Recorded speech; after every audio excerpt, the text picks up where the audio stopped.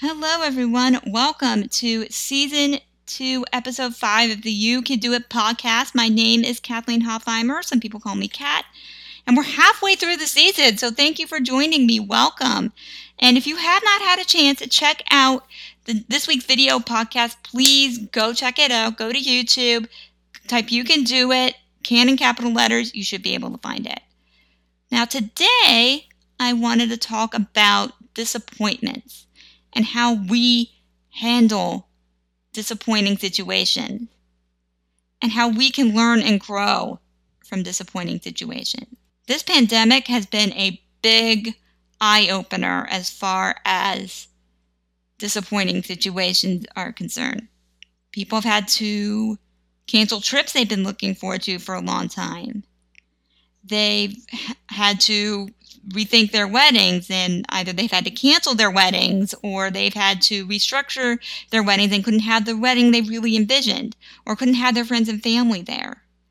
Or concerts that people have been looking forward to have been canceled, and events that people have been looking forward to have been canceled. And this pandemic has just been one big disappointment because it has interrupted all our lives.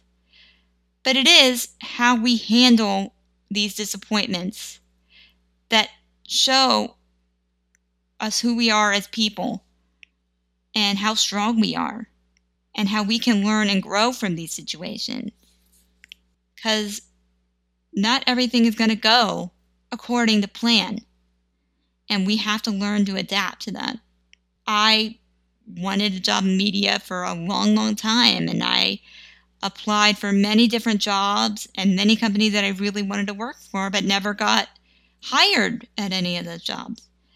And yes, those were big disappointments, but I picked myself back up, kept applying to other positions, and started thinking of plan B. And that's one way to deal with disappointment, is compromises or plan Bs. If plan A doesn't work out, okay, is there a plan B? If there's a plan B and it doesn't work out, is there a plan C? And so forth and so on. Say there's a medication that you're on that doesn't work. Well, okay, is there another medication? Or if there's a career path that you wanted to, like with me, a career path you wanted to take that you didn't, that you wanted to get, that you couldn't get a job in that field, okay, what's plan B? It's all about compromise, and it's all about learning how to adapt to situations, because the only thing that's constant is change.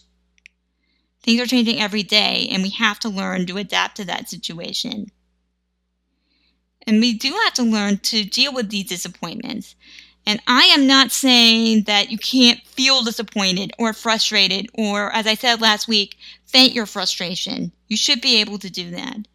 But it's also about getting that perspective that, you know what, I'm here to live another day. Yeah, this sucks, but I'm going to move forward. And it's really all about that mindset that, okay, this is disappointing. This did not go my way. But you know what? It'll all work out. And there is a reason. Things happen for a reason. And you just have to let it play out. You have to let it go with the flow, because things will work out in the end. There's a plan for everything. The universe has a plan for everything. And it's just about just letting yourself go with it and roll with it. And I think as someone who has studied acting, I think about improv in that sense too. That's learning how to adapt to each situation. If someone is off script, how to fumble back from that. And we have to learn to be in that mindset that, okay, this happened. How do we improvise that? How do we come up with a new solution? And I think if we start looking at challenging situations in that mindset, it shows us how we are as people and how we have grown. And this is something we have to learn to teach kids as well, because kids have to learn that things aren't always going to go their way, and that they will have disappointments in their lives. And they have to learn how to adapt to disappointing situations and challenging situations and not let frustration and disappointment get the better of them. Because we just can't wallow in disappointment. We have to learn to say, you know what? We can handle this. We were given this challenge for a reason. It's all about finding that reason, finding that purpose, and going with the flow and learning to adapt. And I think if we learn to teach kids that, and we instill that in kids, and we instill that in ourselves, we will learn to be better people.